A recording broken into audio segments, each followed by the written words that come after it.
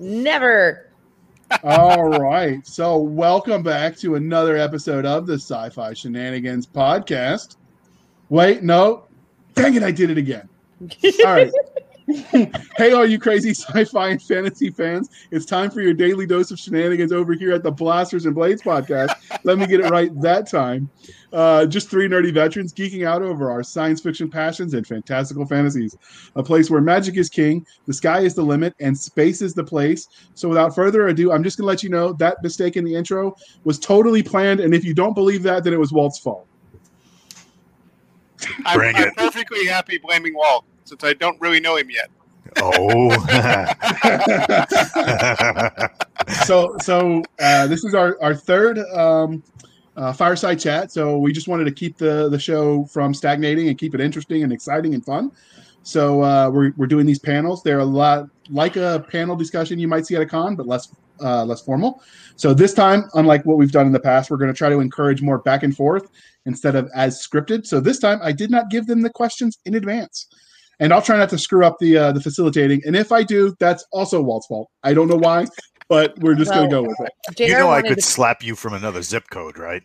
You probably could. That's why we brought you. Listening to JR prepping these, and he's going, and this will be my response. Stop. You cannot script yourself. Stop. She was laughing at me. It was pathetic. But anyway, so this week's... Yeah, somebody did. So this week's topic, we thought it'd be fun to talk about what is involved in building realistic militaries in fantasy settings. So we've brought on some noted authors and experts of the fine art of stabby stabby. So why don't we let the guests introduce themselves? So we will start off with Michael Chatfield. Can you tell the listeners who might not have heard of you a little bit about yourself and what you write? Hi, I'm Mike Chatfield. I'm currently writing the 10 Realms series. I've written science fiction books, fantasy books, lit RPG, and pretty much everything in between. I'm ex-military, so I think that probably leads to a bit of the stabby and bang, if you will. Not the romance side, just the other side. Everything explodes, and not that way. I hope you're all having a good night, and that's me. I like you're going to fit in just well here with those kind of innuendos. So we will clarify. He was sort of in the military, but I don't know if it counts because they let them keep their beards over in Canada. Totally, that's just me being jealous of one, that you get to have the beard, and two, that you could actually grow them because I can't. No. So next we have noted author, Mr. Rob Howell. Could you introduce yourself to the listeners? Yeah, my name's Rob Howell. I am never was in the military, so let's just get that out of the way here. I am, however, a military historian. My focus was on 10th century Mercia and whether or not they could support the number of troops that their law codes said that they were supposed to have. I write military science fiction, I write medieval fantasy, and frankly, I write anything that sounds like an interesting challenge at any given point in time. Hence why he puts up with me. And in addition to being a military historian, he also participates in the Sword LARPing, otherwise known as the Society of Creative Anachronisms. There is no sword LARPing. Sword LARPing implies that they're dressing up as a sword. Whatever. Just go with it. Hey, I will stab you with my rapier. Strange things happen in the bog at Penzic, but we won't get into that. Hey, what happens in the bog stays in the bog. Exactly so. I got nothing. I don't even know what all that means. So we're just going to move on and introduce the next guest. We have the one, the only, the legendary Mr. Walt Robillard. Grandpa Walt. Grandpa Walt. What's up, guys? My background, I am a full contact Scrabble champion who likes to sell forged papers to 10th graders. Dude, you too? Mm-hmm. So that's how you afforded the Ferrari. Okay. Yep. Well, I have the Ferrari of dogs. I do not have the Ferrari of cars. Close enough. And by the way, I'm happy to take you on in Scrabble. Don't threaten me with a good time, because I'll do that shit in like 6 languages. Scrabble for him is like code for I'm not telling you what I did in the military. Well, that may be true. I actually did play tournament Scrabble starting in high school. That's a thing? It's a thing. Okay. So in addition to being a sci-fi and fantasy author, Walt is also a guru of all things Kung Fu, as he mentioned, but he's also a game designer, so he's had some experience creating fantasy militaries. true. Hazard Studios, or is it Hazard Net?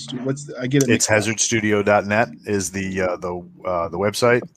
So yeah, you can jump on over there and check out some of the geeky stuff that we produce. And then, as usual, JR, who at one point in time I walked too much and shot too little. I would rather done more shooting and less walking, but that's the infantry for you. And I also write sci-fi and fantasy. And then we have Seska. If you could introduce yourself, if someone's just now finding this episode. Well, obviously, I am one of the co-hosts of this podcast. I was in the military, so I'm a veteran. I was also in the SEA, as well as JR likes to claim I'm some sort of fantasy expert, but I'm really just a machinacious plotter about things. And I somehow get other people to do my bidding. That's kind of like having an army. I have been told that I do run the most military-esque track at Dragon Con. And sword LARPing is now going to be a hashtag for this episode. Just for sword LARPing is not a thing. It is. I will run you through with my sword. See, LARPing. Now all that's right. good TV or podcasting, as it were. I don't know that would be so good. It might even be legal in some countries, but I don't know. We'll have to check with Mr. Canada. Is stabbing someone with your rapier illegal where you're from? I haven't tried it yet, but I'm pretty sure it's called attempted murder. If you miss. If you miss. It's like what barbarians say, or I was sneaking, and you're like, "There's no one left alive," and they're like, "Yeah, there's no one to tell anyone that there was anyone here, so I was sneaking." I like that. I understand this logic. Walt, did you put him up to that? Nope, not yet. Give me time. Give me time. All right, so we'll jump right in. So we've talked about building believable militaries in a fantasy setting. So how much real world experience as panelists do you draw from when building your fantasy militaries? And if you don't have the hands-on experience, how do you fill the gaps in that knowledge? And we'll start with you this time, Michael. I would say actually a big part of what I do is, like, I'm used to small unit tactics, right? That's how the Canadian military is run, and I'm used to weapon systems, right? I'm not used to running around with a shield and a sword and such, right? So I actually take a lot of time to try and research that kind of stuff and kind of figure out, okay, well, taking the mentality of using what I know now and then, fixing it to, like, how would you use magic? How would you have people work together? What would be a machine gun or an artillerist's position in that kind of world? And then extrapolating from there.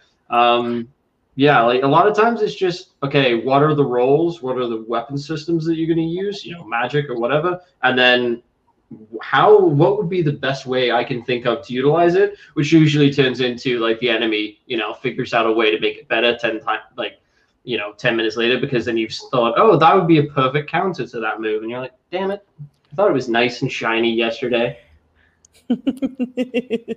Okay. So Walt, you obviously have some real world experience with your competitive full assault Scrabble, but when you don't know the things, how do you balance your lack of hands-on experience with filling that gap? What lack of hands-on experience? What the hell are you talking about? Well, there you go. That answers that. Research is king. Anytime you're trying to put something together, research is king. The very famous example of that is Mr. Clancy. The dude never served a day in the military service in his life, and yet, he was questioned several times by certain alphabet agencies about, where did you get this information? He's like, dude, I have a library card, But I mean, it's one of those things where certain things do not change over time, and can be extrapolated backwards all the way to when the very first guy hit another guy with a rock and was like, dude, this is amazing, and kept doing it.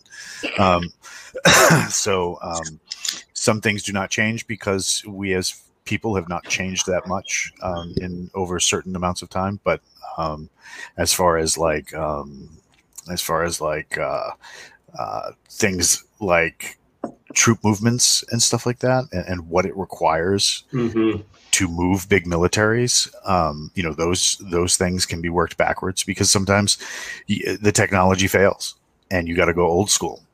You know, so that's So when real world knowledge fails, resort to research. Okay. So, Rob, you mentioned that you didn't serve in the military, but you do have a degree in all things Dead Warrior Poet Society. So, how do you go about getting your research and vetting your sources? Well, I don't know that we have time for me to go into a full lecture about how to vet sources, because that's seriously, you take classes in history in graduate schools, very specifically called historiography, which are entirely about vetting sources and how to get good at using sources. The first thing, though, if you're going to use sources, is you have to remember that every source has a bias, and that every time you add a second or third or fourth source looking at any one thing, that there's going to be another layer of bias. It's going to shift, sort of like a Doppler effect, shift how it looks. And then you have to remember that you are also shifting it off of your own opinions and biases. So if you're doing research like that, you do have to pay attention to all sorts of opinions and where they're going with it. As for how do I incorporate that into these sorts of questions, you know, a lot of times it's simply asking real basic questions. There was a very seminal moment in medieval military history when a guy named Bernard Bachrach asked a very simple question. How long is a 5,000 person army? Like, if you have them go 2 by 2 and they're all on horseback, how long is that? And if you do the math, it suddenly realizes that's 5 miles.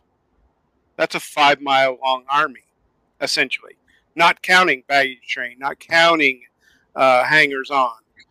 And these are sizes capable to the Carolingians, that they could have a 5,000 person cavalry unit if they really pushed at it. And yet we don't think about these things until someone asks some of these really basic questions. Now, Walt and Mike and you guys might have all of these things like sort of ingrained in your head because you've seen those sorts of things. That's where your personal experience really kicks in. But I don't think we've seen mounted cavalry like you're thinking about it. It would be awesome. I mean, Walt might be old enough for that, but I'm not. But the point is, though, you do know that, you know, in your heads, the lengths of army, if you're talking, and that matters.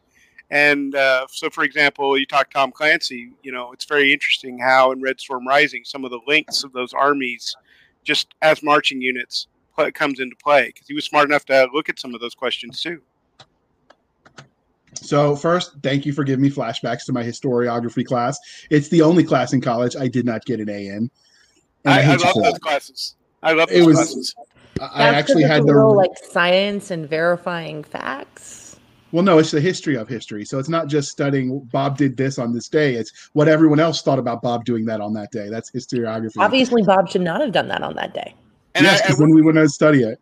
I will tell you that if you want a quick, really good class on it, on a really good book, listen to or read Shattered Sword, the book about Midway from the late 90s, early aughts. They have a really good discussion of the historiography of Midway up to that point and the techniques involved in historiography there. Really good book about learning that particular set of skills. Indeed. All right. So, Doc, what about you? How do you balance that? I mean, you come at this as a reader, an engager of content instead of a creator of it, but...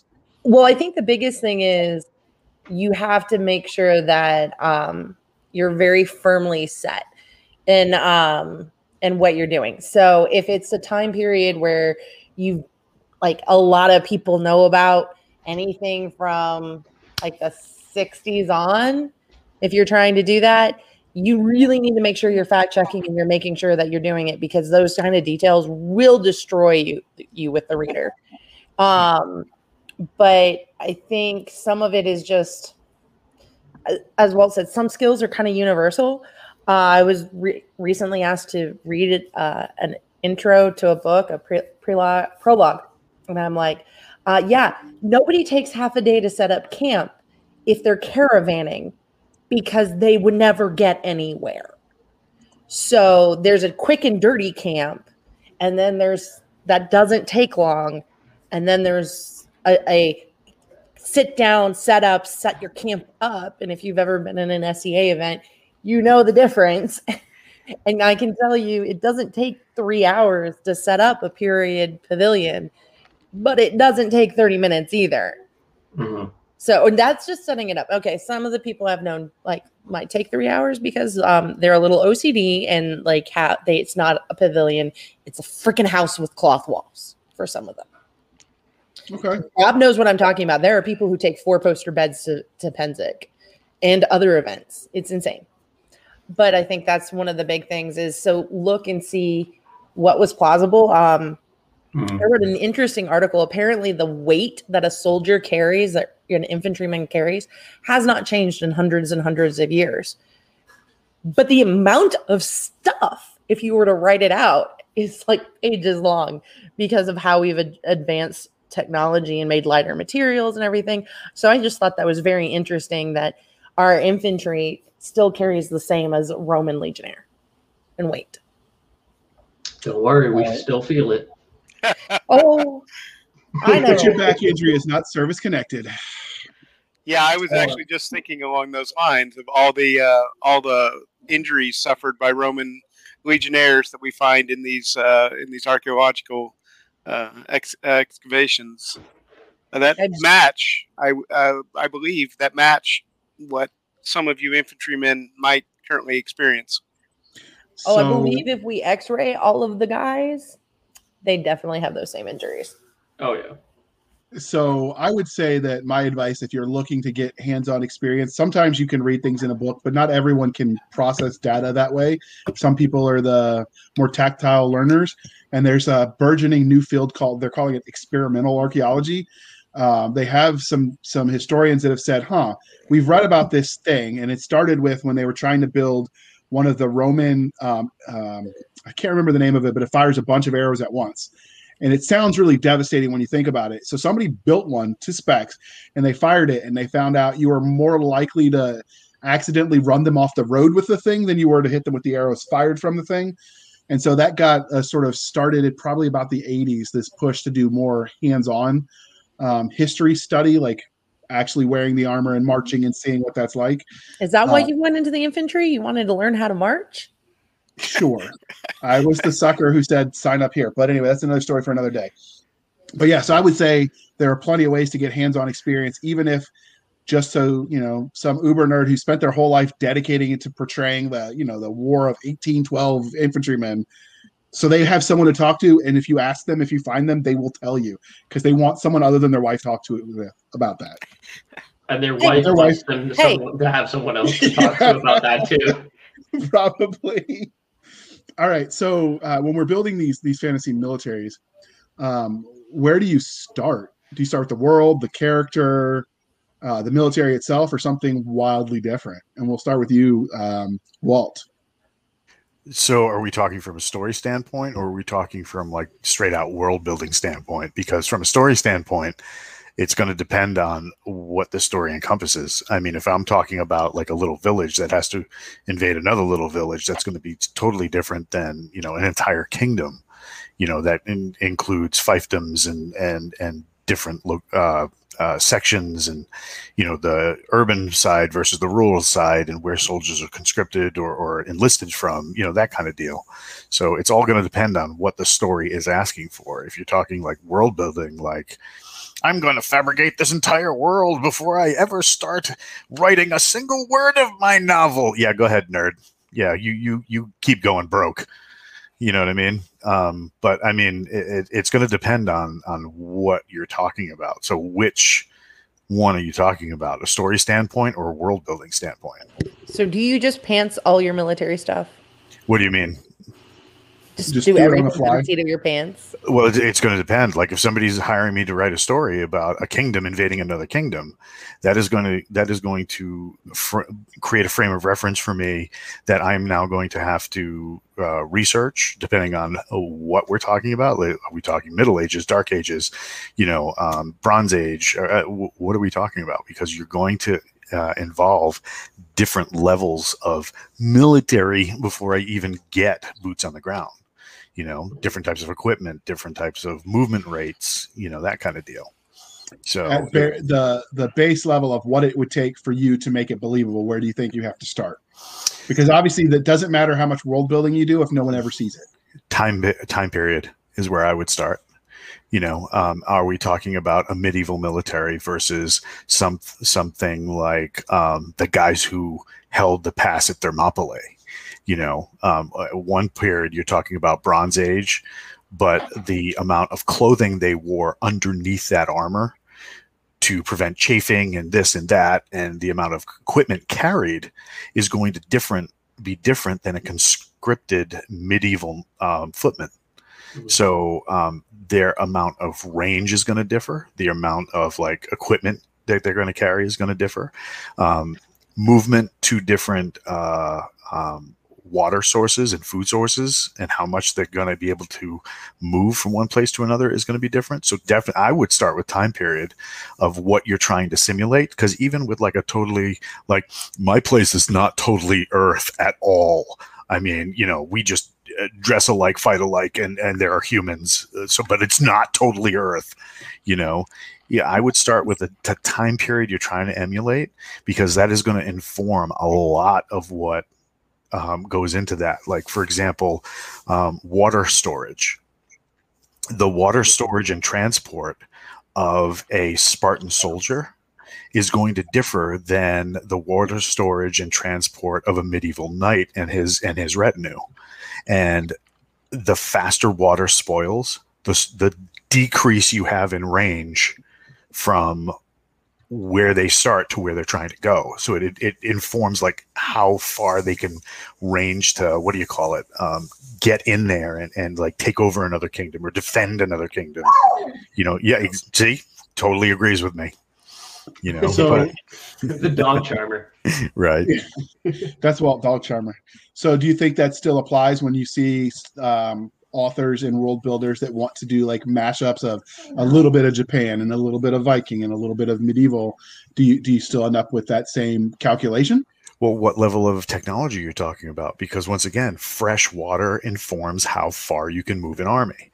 Without fresh water, you can't move an army to a new, if you decide to invade a new location, you better pray there's fresh water either along the way or in place where you get there. Because if you can't take over a water source, you're going to dehydrate your army long before you even get there. Has everyone here played the game Total War? No. Or knows of Total War? I know the game. Yeah, so it's basically you have your single units and such, and you can do those kinds of mashups. I think the biggest thing is it's a jigsaw, right? Different components, and there's you have your water, you have your food, you have your your units, who's the people behind it, then you have your gear and stuff, and you really break it down into those components.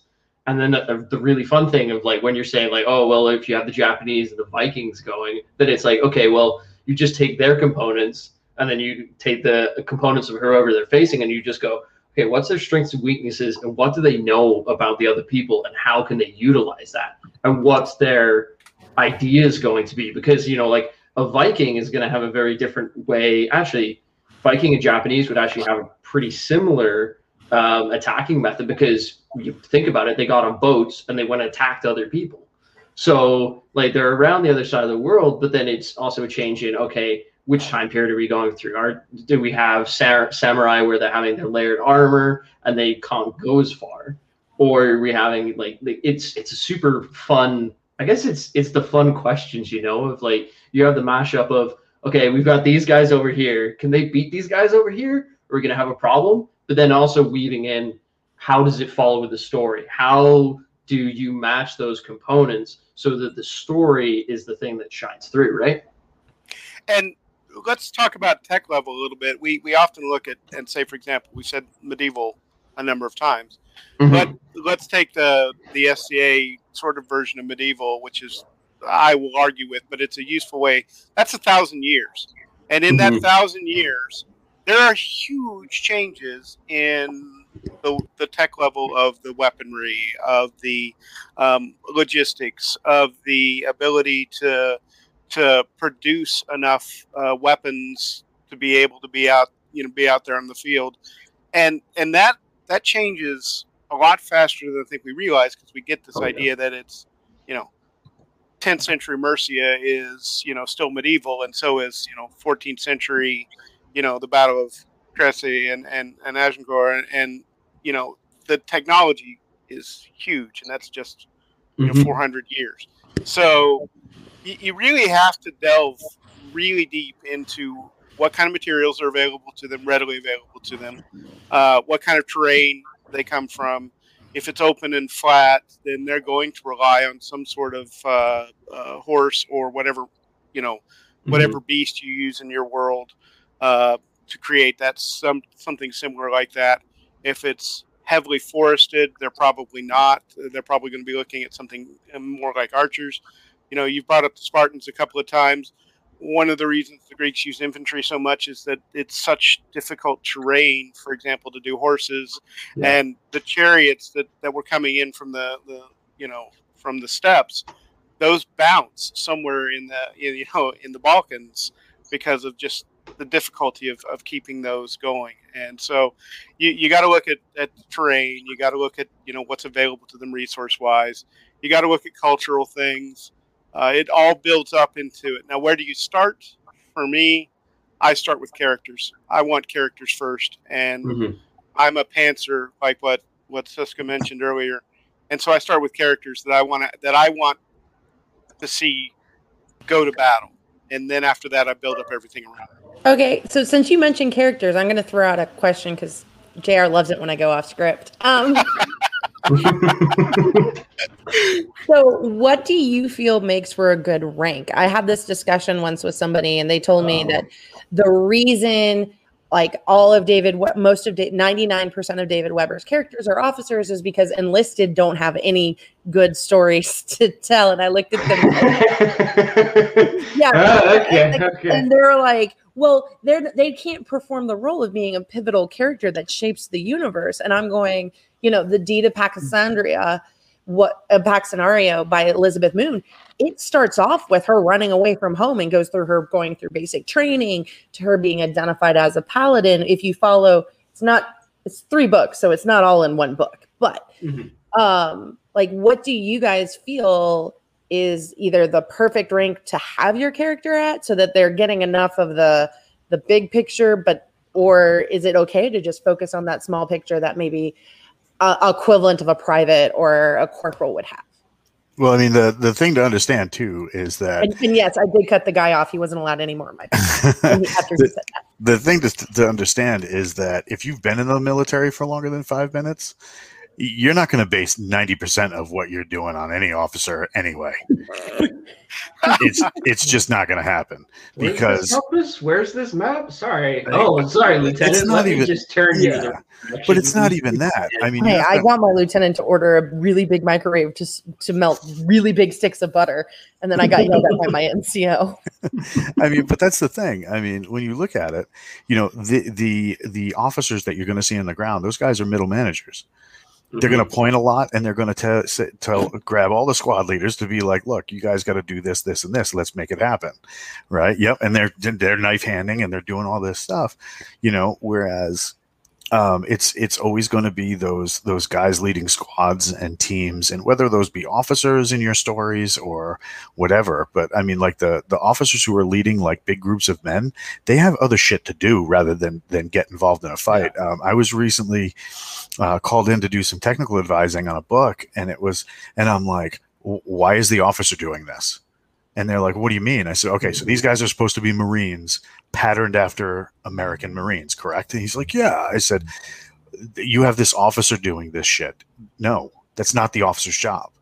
He goes, well, what do you mean? And I said, well, the officer's job is to take the command that he's given and disseminate that to all of the people below him so that they can go off and do the thing. And then he stands there as the middleman passing info back and forth. That's his job. His job is not to grab a gun, put his foot all Captain Morgan style and point and go, follow me, because that's just not going to happen. I'm sorry. Well, I mean, in the movies, stop. Before you embarrass yourself, shut your fucking mouth and listen to what I'm trying to tell you. And that's the problem that you have 99% of the time when somebody's trying to get into writing, or they're trying to get into building a role-playing game or a video game or whatever. They're getting all this information that a good percentage of the time is coming from popular media, where they didn't bring in a technical advisor. And if they did bring in a technical advisor, a lot of the stuff that they were told were thrown out because some producer somewhere said, no, I don't think that's how it goes. Yeah, okay, because your lisp is really identifying you as a man of action there, snarky. Hey, some of the best soldiers I know had lips. They did have lips. I hope they had lips, yeah. Lips. But I think this is where Don't Ask, Don't Tell really kicks in. Right? But I mean, it wasn't one of those things where you're sitting there and you're getting your information from somebody and you're just going to throw it away. I mean, you have to recognize where your experts are and that their opinion, whether or not you want to hear it, is very valid. I had that experience one time where somebody was trying to write a sci-fi book in a Mill SF thing, and from a very civilian perspective, and they actually thought that the captain would be reading the daily news on the announcements of the ship. Oh, the captain? Yeah, because the theory was that they were like, the world was set where they thought aliens were going to come and invade, and they never showed up. And then suddenly, like 100 years later, they do show up. But so this ship, the captain's been reading the news out loud to the crew in the morning announcements. And I'm like, for 100 years. No. He got real captain bored. would ever do that. They have better things to do. They have their a whole hair. Like wash their hair. Yeah. Well, I mean, you do have to differentiate what their role is. I mean, if I'm writing the Foresters, I'm writing Colonel Edmonds as mostly doing planning and getting his troops into place, like what Walt was talking about. Most of my combat is platoon level, so I do have a lieutenant who's taking command there, but a lot of it's run by the sergeant and a lot of it's teams that fighting next to each other. But to put that fight in context, I have to have Edmonds and Major Sheridan, his XO, and the other people. I have to have them talking about making sure that we get them in the right places to do these certain things. And so when I'm writing that particular Mill science fiction, I'm dancing back and forth between levels. So I think the answer to your question, Siska, is what makes the story work better? Because, if it is, Airman Snuffy, that might be a great story. But if you're having Airman Snuffy and you're talking about, for example, making decisions for the 8th Air Force, like Casey Azell did in Minds of Men, that's not going to be him. That better be some general or colonel at least. So make it work for the story. Yeah, that just shows that you've done your research, though, and you understand the position of a either a battalion commander, brigade commander, and his XO versus that battalion commander or that battalion level commander is going to be like, I'm leading this away team. Sit your ass in that chair. You are not going anywhere near that transporter. Will Riker left the ship way more often than he should. Right? The captain left the ship way more than he should have. Yeah, but I liked the captain, so it was more interesting when he did it. So that's where sometimes you can do that kind of stuff. You can break the rules if you know you're breaking them, but then you have to have someone say, like, no, that's not how it should be. And as long as you acknowledge, I think, for the reader that you're making those mistakes and it's a mistake, they'll generally go with it if there's a plot reason for it. And you can sometimes get away with that if you've got incompetent leadership and that's part of the story or whatever. Yeah.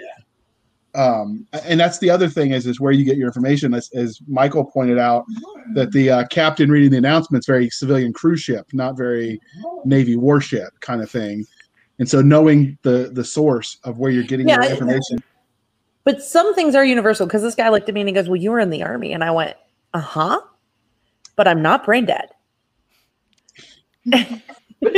I was actually thinking about this when I was reading Jonathan Brazee. He's an ex-Marine. He's done a lot of stuff.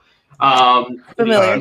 Hold on a sec. Wait, we need to apologize that Mr. Chatfield is from Canada and doesn't know that he needs to say former Marine and not ex-Marine, because all American ex-Marines are dead.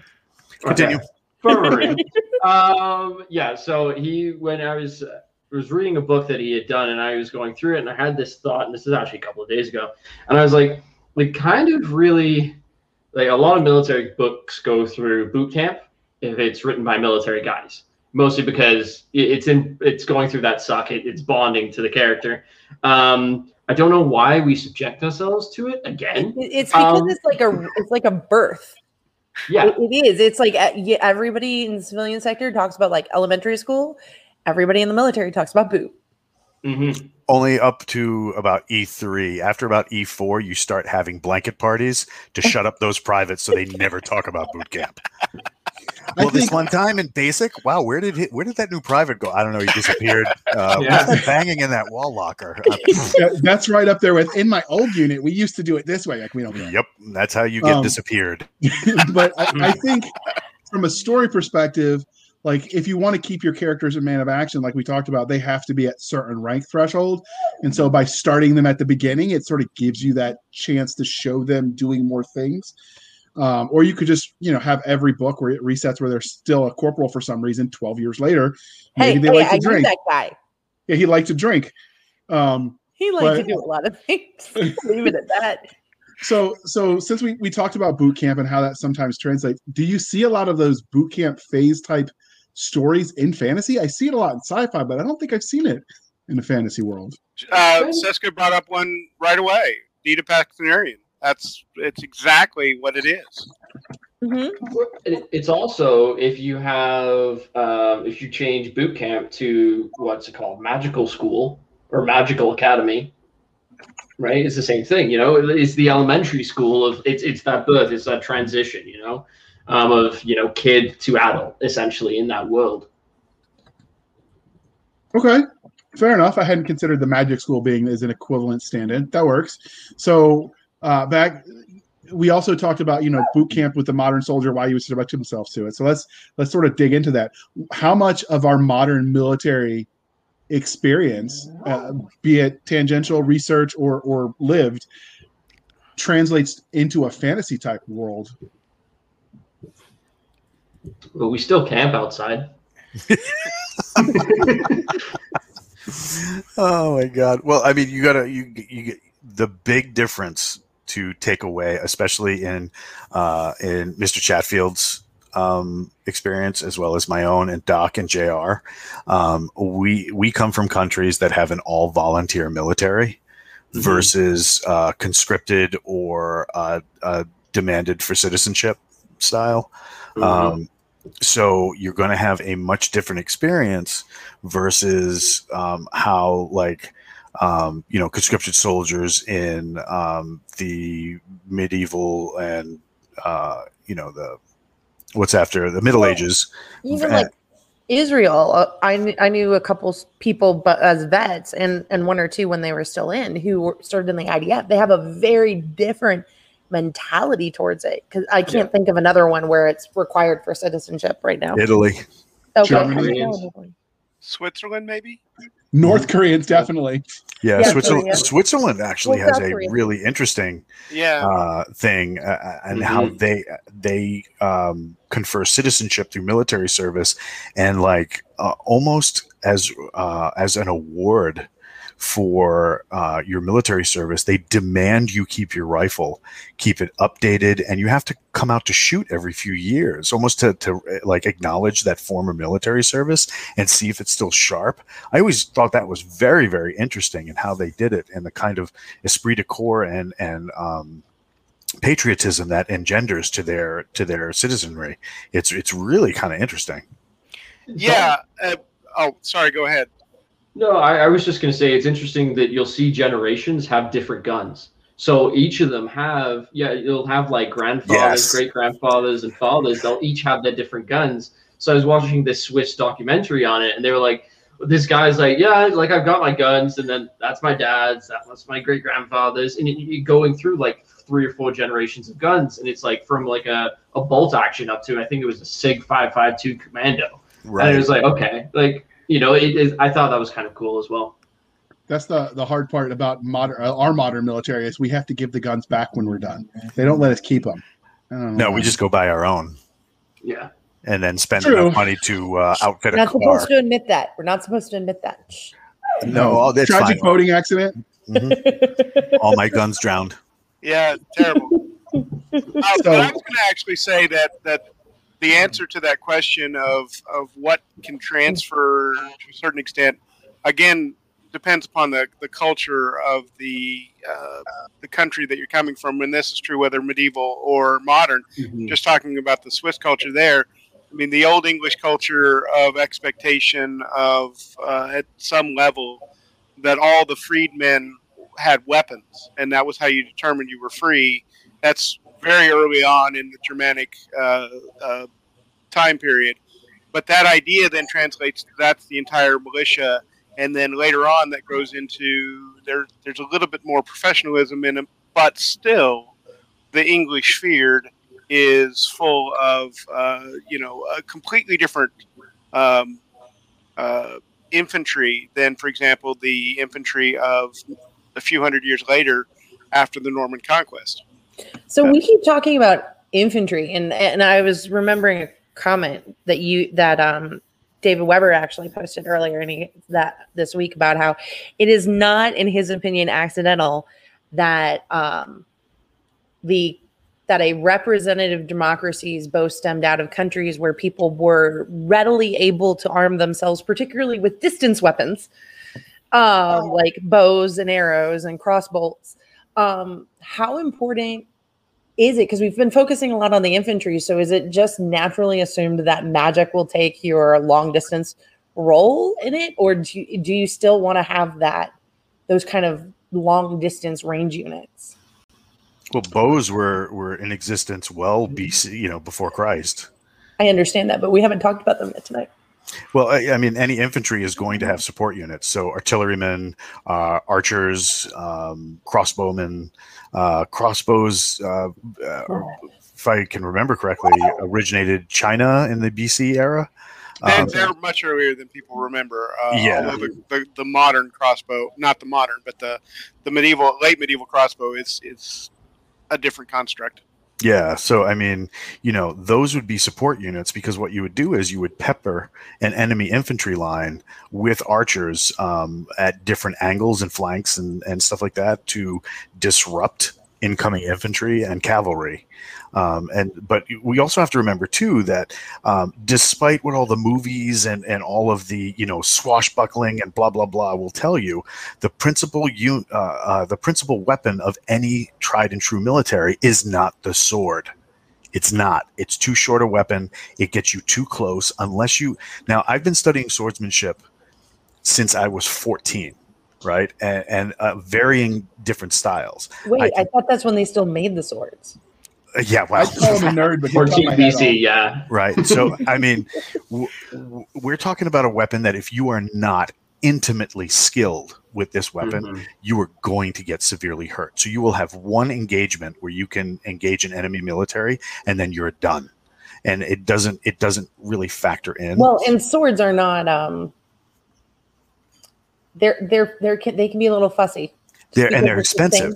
Same size, same shape does not mean same quality or same balance. Correct, and they're expensive. So you have to get to know those. So, like things like the spear. The spear is a bow, huge weapon. Anything that will give you length, because just remember, length equates to time. Right. So if you want a great example, and we've done this, one of the martial arts that I did and still do a little bit is considered old Japanese battlefield stuff. Right. So one of the first things you learn is not the sword. You learn the spear first. Yeah. You eventually learn up to black powder weapons. Right. So the idea was, give you a middle range weapon to learn first. And then when you learn long range and short range, you see the difference in time that it takes to deal with an opponent. So like, for example, with a spear against a spear or a spear against a sword, I'm going to have roughly the same amount of time. But when the second you decrease the length for the other guy, if I have the spear and he's got the sword, I have an advantage over him. Right, he might be more maneuverable, but I can keep him at distance. It's the same thing with archers. If I have an advancing infantry line and I have something like a ballista, a catapult, anything like that as siege weapons, I can direct those for incoming infantry. And a good artilleryman back then could change angles of attack, angles of approach. They could move the weapons in certain ways to decimate lines of infantry coming in. And then after they've been beaten up by those long extreme range weapons, they get into that middle distance before they can even close with the infantry that's defending, and then they get peppered by archers. And the crazy thing, I mean, you see all these things online now of like, I'm going to shoot an arrow of a war bow at a breastplate. See how ineffective this is? It bounced. You have to remember, archery is not a direct line weapon like a firearm. It is created in an arc, which is why it's called archery, right? So the thing is, those breastplates, all that heavy steel armor was made to stop direct attack from the front, side, or rear, but not from the top. All of these arrows coming in at a high trajectory would a lot of times pierce spaces that were used for straps and pauldrons and holders and all this stuff, and you would just get decimated by incoming arrow losers. I think losers, volleys, losers. Yeah. But they would come in, and these rains of arrows would decimate troops that, if they were one-on-one, would just rain down on the field. But because you had archers, those arrows coming down, that's not what the armor was made for. So it was like a force equalizer. So even with magic, things like bows, siege and artillery weapons would also still play a pivotal role, because if magic is as complicated as many authors make it, you're going to have a very limited number of people who can accommodate and use it. So you're still going to need people who can do things like shoot arrows, or shoot ballista, or shoot arbalists, crossbowmen. You know, you're going to need all these people still to kind of to direct that kind of fire, to give those magicians time to, whip up their little fireballs and throw them all over the place. Plus, I'd say like two things. One, a spear can be very cheap. Yes. It's like you can have like if you go back in time, right? Like trees were around a lot more. They were a lot older. Right, like that. I think there's a church that burned down, a cathedral that burned down in France, and they can't rebuild it with French wood right now because they don't have it in big enough sizes in that age, because they cut it all down for ships.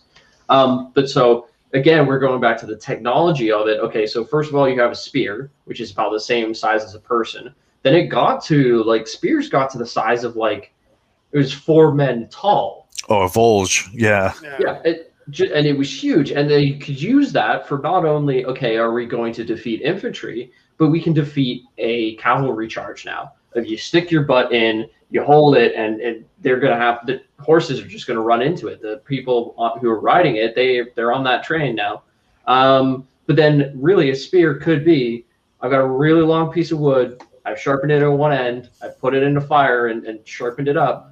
It got expensive when you started to put metal on it, but the metal would then be reinforced by the wood, instead of where you had most of the time it was wrought iron, right? You didn't have steel, which only came around really when the Vikings started putting bones into their fireplaces. But then, go ahead. Oh well, the other thing I would say is also, I guess, infantry is your most basic unit, right?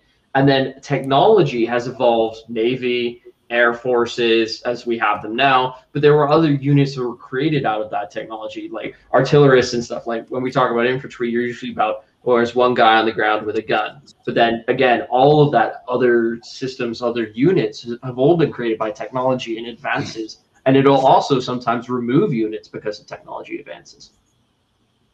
Yeah, so you were talking about the way a pike can be used as an example of how, or a spear, or a large pointy stick can be used against cavalry. The perfect example of that would be the Scottish victory over the English at Bannockburn, where poorly equipped, Elvis, not very well trained at the time, guys with spears defeated what was arguably one of the best cavalries in the world at the time.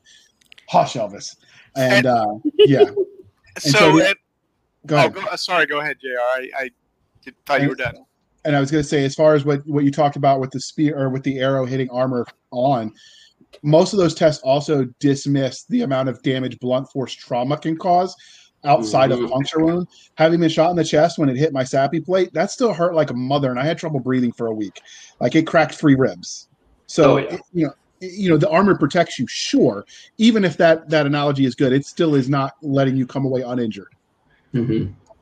And let's talk about quickly. There's been a lot of studies on archery, depending upon the kind of bow, the kind of wood, and the kind of armor, because the primary sources vastly differ in what the results are. And a lot of that has to do with, for example, the U bow as opposed to a lighter weight bow against different kinds of armor. So those studies really vary there. But I was going to get back to something Walt said about the importance of artillery, and artillery's, having had the wonderful pleasure of seeing ballista bolts and catapult rocks coming down on top of you at some of these large SCA wars. It's not the same, of course, as real life, but it feels pretty interesting when you see something coming down from that high. A lot of what it does is it breaks up formations, and it forces infantry to be rasher and faster than they oftentimes want to be, and make bad decisions. So get into black, and once they get into the black, they start running, and then it's a morale game at that point. Right, because nobody wants to stand and get hit by ballista bolts and catapult rocks, and yet, from a tactical perspective, standing and accepting the incoming missile fire, whether it's arrows or whatever, is your best chance of success. It's really hard to do, even when you're going to walk back and have a beer with that archer or that catapult guy later on. It's really hard to do. Did we just break JR? Oh, there he is. Nope, I'm trying to mute around the dog's barking. Well, we love when Elvis speaks. Yeah, let that beautiful hound do his thing. So, he's probably got more wisdom than all of us put together. Damn, well, he certainly thinks he has. So, we've talked about the kind of tactics and the equipment they use. But what are those little details that we can add, or that somebody can add, depending on what end of the page you're on, to make that military feel flushed out, even to the uninitiated who doesn't know all of the minutia of background? You didn't read the scripted question. Nice. I would totally agree with that. Yeah. Armor bites. Yeah. Those places after you wear armor, time and time again, you have calluses and wounds that never heal because your armor is chafing right there, and you just get used to it. I'm bleeding from right above my elbow where my shoulder cup gets me. I fought tonight. I mean, literally, it's that simple. It's like it's interesting. Of anyone that plays American football, or anyone that was in the Roman Legion, or anyone that was in the American military, if you can grow a beard, you usually feel a little line that's underneath your chin, and that's usually from where it's just been rubbing there constantly. Or you were doing like the Vietnam clip, where someone has, like, instead of the chin guard, someone's pulled it underneath, and you get those people who are rubbing it underneath. I hated that.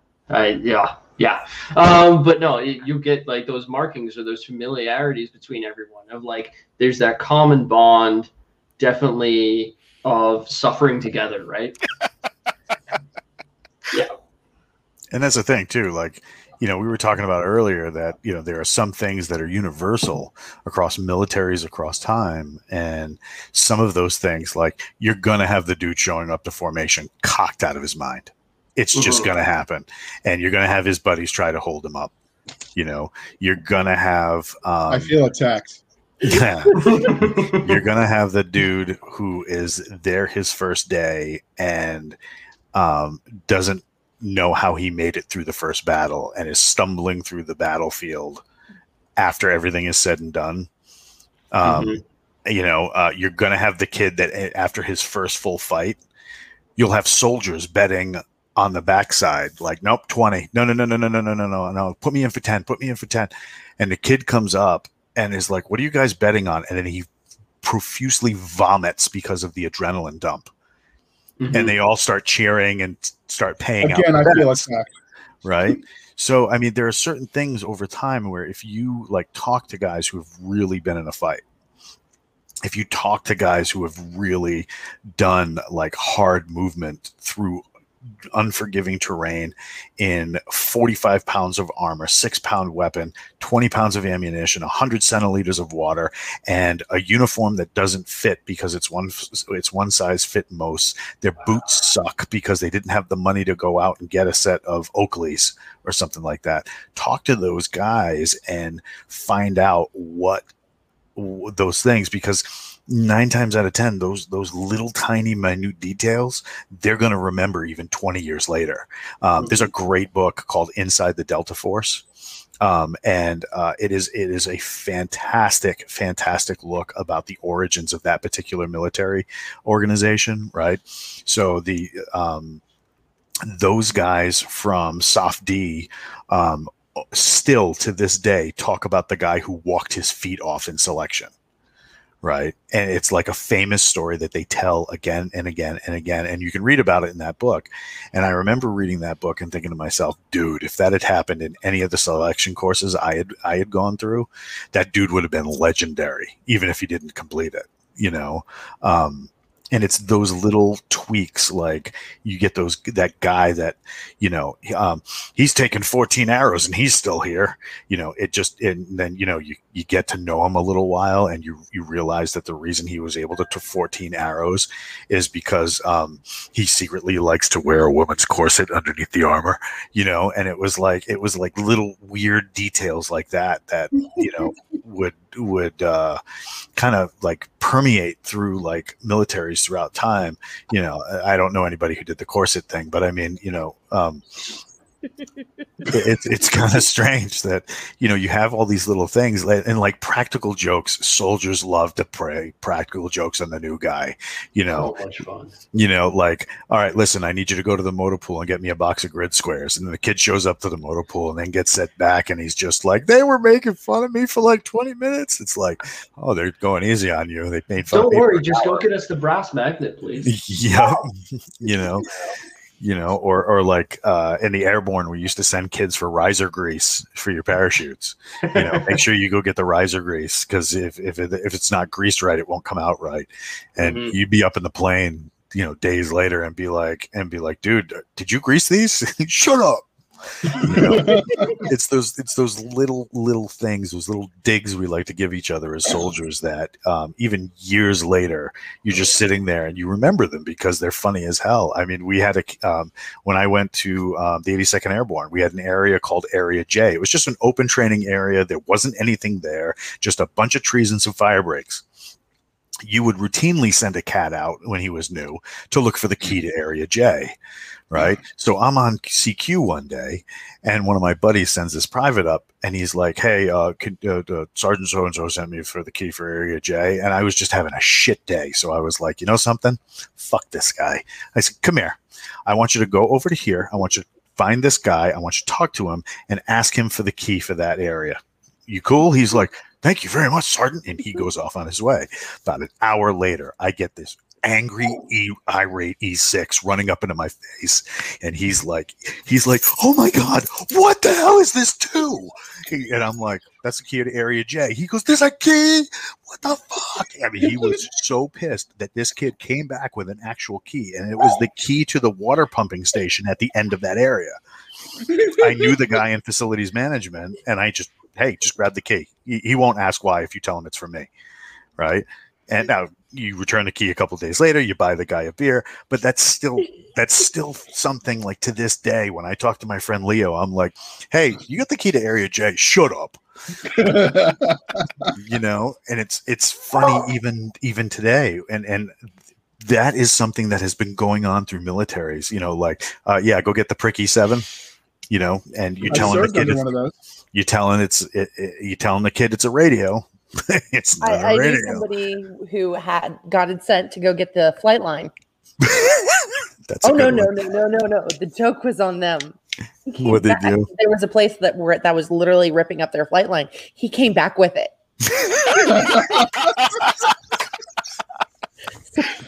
There's been I got fairly lucky with not having too many of those pulled on me. One or two, I will admit, did. What actually, the one that I was particularly great was there's in the motor pool a thing called a donkey dick, which is a very long funnel. And I was told to go get the donkey dick, and I looked at them and I went, "No, that's not a thing." and I go in, and they're like, "No, it really, really is." And I'm like, "No, it's not." I go into the motor pool where you go to get the freaking mechanic stuff, and I'm talking to the mechanics, and they look at me and they're like, "What?" And I was known in the barracks. I cooked. I had like frozen cookie dough in my freezer all the time. If you worked on any of my anything that I was signed for, like the FLA, Yeah. and I would, and if you had to work late, I would make sure you ate, even if the defect was closed. I would cook you dinner myself. That's dope. They loved me. You always take care of Doc. Yeah. But that only works when you take care of your guys too. Mhm. So, Yeah. but I looked at them and I went, I have to ask for something, and I swear to God, if you mess with me on this, I will not be feeding you. You will be having food poisoning. And they went, "What do you need?" And this new NCO was like staring, like, "Why is she coming and threatening my guys?" And I'm like, I need a donkey dick. And they went, "No, that is actually a real thing." It is the extension hose for a fillable can that we put Mogas in. But I was honestly convinced this thing did not exist. But I guess it's heightened moments of humanity, right? Right, because you're in a pressure cooker, and you just have moments of, you know what, like, oh my fuck, have I got chafing? And then you there's a certain amount of, like, you'll talk about it with like family and friends, and then there's the guy who's also like, "Yeah, dude, like right here," and you're just like, "Yeah, right there." You're like, "What are you doing?" And you're like just standing there, just like, "I have no idea, man. This hurts so goddamn bad." It's like, you should have fucking washed yesterday, before you went and did that ruck march. But now we're here. Let's try and fix you up. But it's those moments of humanity of, we're in this together, or it's kind of those ceremonies of acceptance, right? But it's just humanity in its more raw form, without the, thank you, please, and all of this. It's, what the fuck is this, man? And you would be surprised. Oh, sorry. Go, Rob. You would be surprised if you read between the lines how much of those little moments appear in medieval and classical primary sources that are talking about soldiers in action. You have to read between the lines, because they don't necessarily just say, "Oh man, Odysseus was chafing right there," or anything like that. But you read between the lines, there's a lot of that there, because the things that you guys, the practical jokes, the armor bites, the humanity bits, those are eternal. I mean, if you're going to write military science fiction or military fiction of any type, whether it's fantasy or science fiction or historical, they're always there. You have to include them. I don't think humans can do that. There's actually cases in the Roman Empire before, well, actually technically the Roman Republic before it became an empire, where some guy tried to claim to have been a Roman legionnaire to get status when he went into one of the surrounding territories to get some of that land. And one of the reasons they knew he hadn't served, aside from the tattoo, which is debated whether everyone actually got or not, was the lack of chafing on the neck, because their neck would build up scar tissue because of where the armor hit them on a repetitive basis. And that's one of the things I think you get with the military. You see too often everyone wants to write their military is full of Rambos. Like, the reason that made such a good story, because John Rambo was the exception, right? Like, the average soldier, that's not them. The average soldier isn't a superhero. They're just Joe from down the block who didn't really want to be there in the first place, but got caught up in events and sort of has to go along to get along. And you see too often everyone wants to write, the Avengers versus just the random rank and file. And that makes it sometimes hard to believe, I think. But that's why Agents of S.H.I.E.L.D. was so popular for so long. Yeah. Well, that and they finally stopped giving away all the good pieces on the commercials. Yeah. And talking about that universality going back from what's the same now versus what was the same back then. In excavations of Hadrian's Wall, they still found the Roman legionnaires, the privates, drawing dicks on the wall. Mm-hmm. Oh yeah. I mean, some things are just, we draw with Sharpies on people's foreheads, but it's the their same. best friend. Well, if we want to talk about how important dicks were to the medieval world, go look at pilgrimage tokens to places like Santiago de Compostela that are often pewter penises with wings. You see that quite often. Penises with wings? Yep. Winged dicks are a fairly common pilgrimage badge. This kind of humor is going to break JR, right? This is about the point where he can't talk. Oh, I didn't know that's like an extra bonus. It's like free Red Bull, but it's still the same thing. It'll give you wings. And now we broke Doc. It's the same thing of like there's like there's some They just wanted women to believe that's how you get to heaven. I certainly feel happily afterwards. No, sorry. But it's like there's FOBs that'll change between units and even countries sometimes, and they'll leave like messages, sometimes good, sometimes bad, and tokens and stuff of them being there, right? And so there was one of my buddies, and he was doing a tour. He was doing a tour, bunny ears of the fob, and he's like, and here we have this, and here we have this, and we have this new window over here because you've been hit by borders and stuff.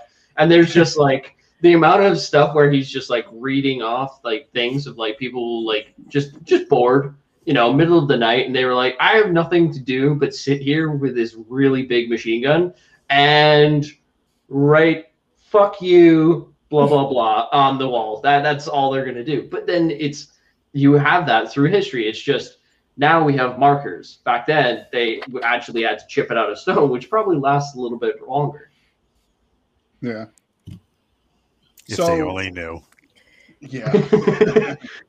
My dick But will we live can drop forever. foreheads on foreheads, so. I think that's what every male wants. Yes, and right. So we've talked about some of the. And this is going to be my attempt at Walt's blunt force segue. So we've talked about a little bit about the gear, about the individual soldiers, the universality of the fighting man, but how it can't have. Well, this is debated whether it could be fantasy world without magic, but let's just presume that's required, and we'll do that on another panel. How do you factor in then the role of magic into your military, and still make it? Have that je ne sais quoi, that believability. See, I'm trying to sound sophisticated. Did it work? No? Moderately. We just finished talking about penises with wings. No, it did not work. My job's done here. That was the quickest reversal I ever did hear of. But I guess it's also like as much as your military has systems, what they're using, like magic is gear essentially of how and like what they're going to use it for, right? Like you could say the same thing with like science fiction, right? Where you have science fiction with warships and stuff, and they're crossing one another. That is not too dissimilar from old navies with man of wars crossing one another with artillery with cannons on the side, right? So it's like you got to look at, okay, is magic rare? Is it not rare? How can it be utilized? What's the cost of it? If it's like, okay, you can also look at, okay, there's some things like if it's a cult, or if it's like, hey, we use this powerful gem, or we have to use sacrifices and stuff that builds into how they're going to fight. But it's a tool, it's a technology. At the basis, it's going to be the people, it's going to be your characters, and it heightens everything. It's supposed to be a tool, right? And it has to have limitations, because if it doesn't have limitations, if your mage is just standing out there, blast, blast, blast, blast, oh, good, I can get home in time for tea, that's not really much of a story. No, J.K. Rowling did a good job with it. Yeah, that's one. But I think Magic does have to have some sort of limitations, and how you structure your Magic in the battle has to have been defined with how you structure your Magic for the entire universe to begin with. So if you haven't started, that foundational stuff, I mean, Walt was right. You can't spend too much time doing world building. But if you don't think about how your Magic system works before writing in the fantasy setting, I think you've put yourself in a really problematic place where you do end up making bad choices as a writer. Like Firebolt or Fireball? What? Well, that, or if you use it all the time, and then suddenly you realize what you really want to do is write a low Magic world, and yet all of a sudden, your mages have done all these things, and they're obviously the dominant military. Yeah, hard to walk back from that. If you write yourself into a tunnel, the only way is forward, and then you've kind of limited your options, right? Yeah. Well, fans just love it when you retcon stuff. Did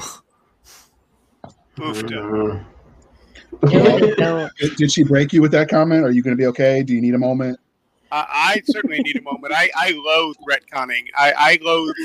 It's one of the things that makes me despise a lot of Star Trek stuff. The characters are often good. The stories can be good. It's this constant retconning and time travel, and it's.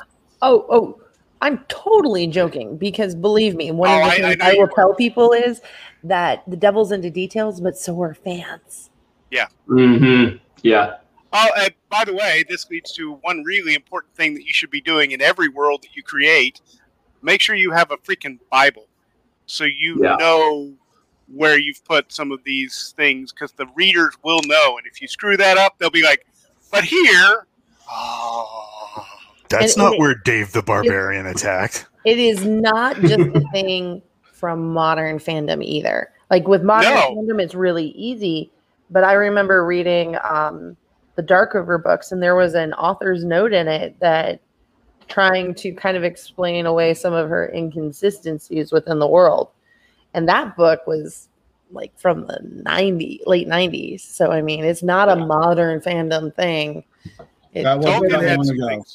If you write it on the page, they will remember it, even if it's just once. Yes, they will. And they will. Which is, I think, why, like, all three of us, when it was the question of how much do you go into the militaries, it was like, how much do you want to go into it? And it goes down to a very granular form, because you go from the smallest to build up so that you know that the bedrock is good, so that it'll never bite you in the ass. Okay, but I'm not going to go Dakota Crown on this and have Excel worksheets. He helped me build my Excel worksheets, so I can't say anything. That's kind of adorable. Yeah, we've sat around and done Excel spreadsheets for probably longer than two grown men should. But yeah. I built an entire wiki for my universe. Like, it's online. You can go look it up, Shayurin.org. It's right there. That's my entire Bible, because frankly, I know they're going to look it up anyway. I might as well be there to make sure I know what's there too. Mm-hmm. I might try that, but I'd probably break the internet. I was a tech guy in between going back to grad school, so it was easy for me.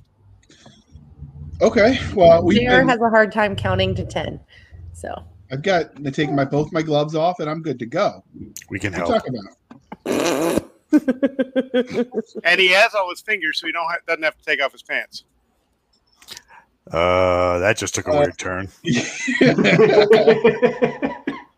I'm going to have some of my beer now. All right, so we want to end this on a fun note and not the weird, and we've been going for a little bit, so we'll give everyone a chance to say what their favorite fantasy military unit is, and a little bit of why, and we'll start with Michael. I was not ready for this question. It's a trap. Yeah. It sounds like Star Wars to me.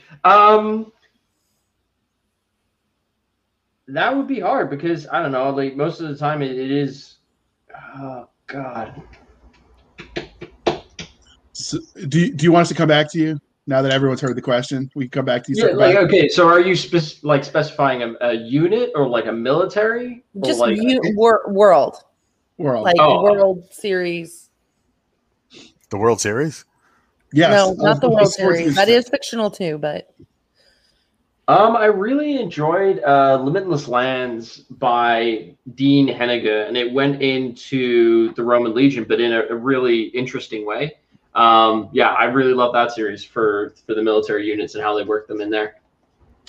So I'll go next so people have time to think. I really like the way Mark Allen Idlehite did his Steigers Tigers, which is basically Mhm. I was so gonna ask, like, put $10 down on you saying that. So it's basically the Roman Legion in the middle of Middle Earth is sort of how I describe it when I try to get people. Can to I look it say up. you like half stole my answer? I just it's fascinating to see the what if, you take these actual existing units, and then I have seen in his comments, because I'm in his fan club, is the way some of those fans go ballistic. I know, right? You've heard me say this before, but the listeners might not have, because not everyone. Siska's my spirit animal.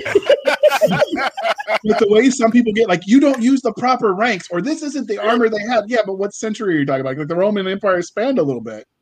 So even modern units, when you take them back in fantasy, that you still get people that fight over the details. So, all right, Seska, you get to go next. So we give our guests time to think. so fantasy wise, I would say I really like how Davis Ashura did his military in the Cast and the Outcast. I thought it was really different because he has a caste system. And so kind of also your roles are dictated within the military by your caste system, by your place in the caste, because there's different, like all of the scouts are from the same caste because they all have the same magic that allows them to go out and scout and camouflage themselves naturally. So I thought that was really fascinating and I enjoyed it. And then also the Deed of Paxandria is my hardcore go-to classic. It was the first real fantasy mill SF I read. And my mom sometimes wonders why I turned out the way I did. So I thought you were a Pern fan. That's another fantasy mill. Pern isn't A, military, and B, is sci-fi. But if you want to talk sci-fi, my favorite one, and I highly recommend it if you need both a good laugh and a lot of fun, as well as military, and you like the military SF, is Strong Arm Tactics by Jody Lindine, because that one is fascinating. And if you aren't laughing your ass off during it, you need to reread the words because it's that funny. All right, what about you, Walt? Easy. Black Company. I Black knew Company. that's what he was going to pick. I was like, Black Company offered him. Right on. I'm a huge Black Company fan too. It was an honor to get to have a Black Company story in my last anthology. That was a huge thing, was to get Glenn to write one for me. That's dope. It was dope. And Siska took my other one, which is Paxanarian. So I'm going to go. I'm going to go a sentimental favorite, and that's the Riders of Rohan, and that's solely because of my love of Anglo-Saxon history and Anglo-Saxon culture. And in my time as a grad student, I got to work with all of Tolkien's professional stuff as well, and getting to sort of see how that filtered into the writers and the whole Old English culture that he put into that has always been a sentimental favorite of mine. It's not as realistic as Paxanarian and not obviously near as cynical as Glenn Cook's, but I do love it. All right. So speaking of fantasy militaries, most times when people write, there are certain archetypes for the military. Like in the modern military, you'll see the gunner versus the grunt versus the grenadier. Do you feel like those translate over into a fantasy world? That there are similar archetypes? Is it just the ranged versus, point of stab? I mean, what do you guys feel about the role of archetypes in fantasy militaries? As you're going to have people, you're going to have so many different roles, right? Like especially if it is sword and sorcery, whoever's got magic and then whoever's got a sword, right? That'll differentiate right off the bat. But yeah, it's also the combination of the two, right? Like if you got a guy who's got sorcery and using a sword, how are they going to use that together? I think fantasy lends itself to archetypes better than modern in many ways. And I just have to look at role-playing games for that. You know, in modern role-playing games like Twilight 2K or, you know, Traveller or something like that, oftentimes the adventuring party there's a sameness to each one of the characters. Whereas for Pathfinder or Dungeons and Dragons, you know, you have to have the healer, you have to have the rogue, you have to have the tank, you have to have, you know, a mage. And if you don't, your party's off balance and you really have to work around that sort of thing. And so I think that in fantasy military, you can have a lot of that sort of thing built in as well. So we've been at this for a while, and we could go on forever, I'm sure. But what are you guys working on currently? I think that's a great way to end the show, is letting you guys plug your new work, or if you just came out with a book. Walt. Are you asking me first? No, I was actually timing you out as having. I see. But that works. Go ahead and start, Walt. What I'm working on, I can't actually say because I'm doing some ghostwriting. So I can't tell anybody what I'm working on because nobody's supposed to, you know, they're going to slap their name on it. So what was your most recent book that then came out? That would be Hunter's Moon, The Mongrel. Murder Dog. Oh my God. He's so much fun. And that's the character in the book that everybody likes. And I'm like, he was supposed to be like a side character. So do you want to just scream at him and go, "You're not supposed to like this guy"? Oh my God. Yeah, how many times it happens though. Oh my God. But like, I had one guy call me and he's like, "I almost got into a car accident." I'm like, "Are you okay?" He's like, "I was listening to your book and they tell me the name of the freaking murder dog. I laughed so hard I almost laughed into a pole." I was like, "That's awesome. I'm sorry." Click.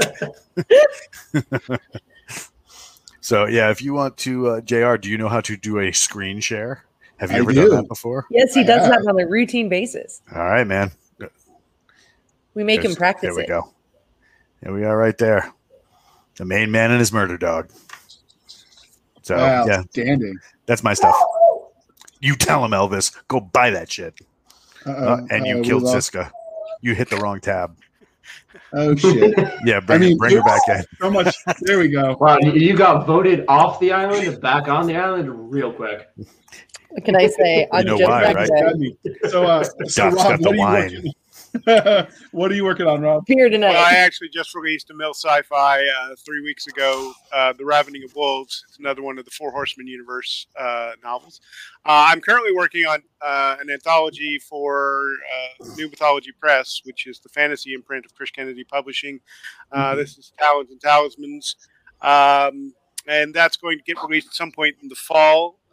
We do still have a little bit of time for that open call, which is the end of July. And then I have another open call coming up soon ending in November for the Fantasy anthology. As for what I'm writing, I can't really talk about it yet either. I'll be making some announcements Dragon Con time about what we're doing with that, which tangentially connects to Mark Allen Idlehite because of Quincy Allen, who contributes to Mark's setting. So lots of things going on for me because I'm now doing the publisher gig and having a great time at it. We got a bunch of stuff coming, and I'm really excited about what we're going to do. But flying like mad. All right, and Michael?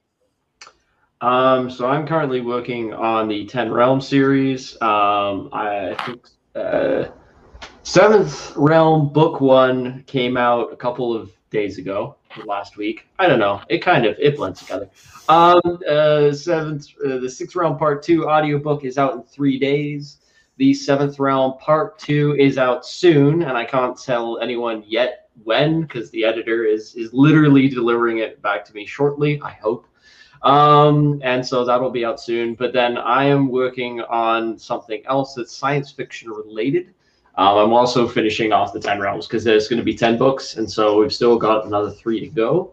But I'm also working on a little something sci-fi related, which should be pretty fun. At least I'm having a lot of fun with it. So yeah. All right, and I'm working on a military portal fantasy or Modern Striker Brigade and Fantasy Egypt with a legendary game designer James M. Ward. Not as legendary as Walt, but he's getting there. I didn't kick him out, I promise. But Elvis did. You get him, Elvis. So, Walt, can you tell listeners how they can find you as we bring this to a close?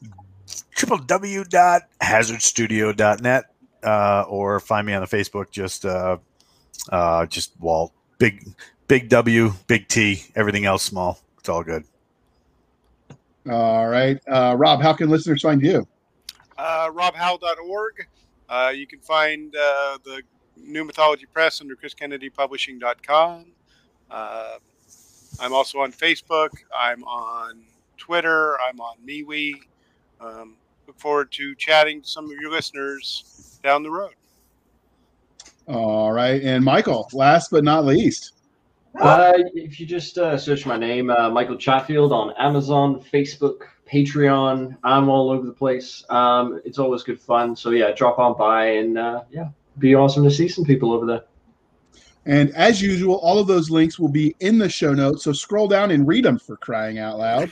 And you can find us on our website at anchor.fm/blasters, tack, and tack blades, anchor.fm/blasters, tack, and tack blades.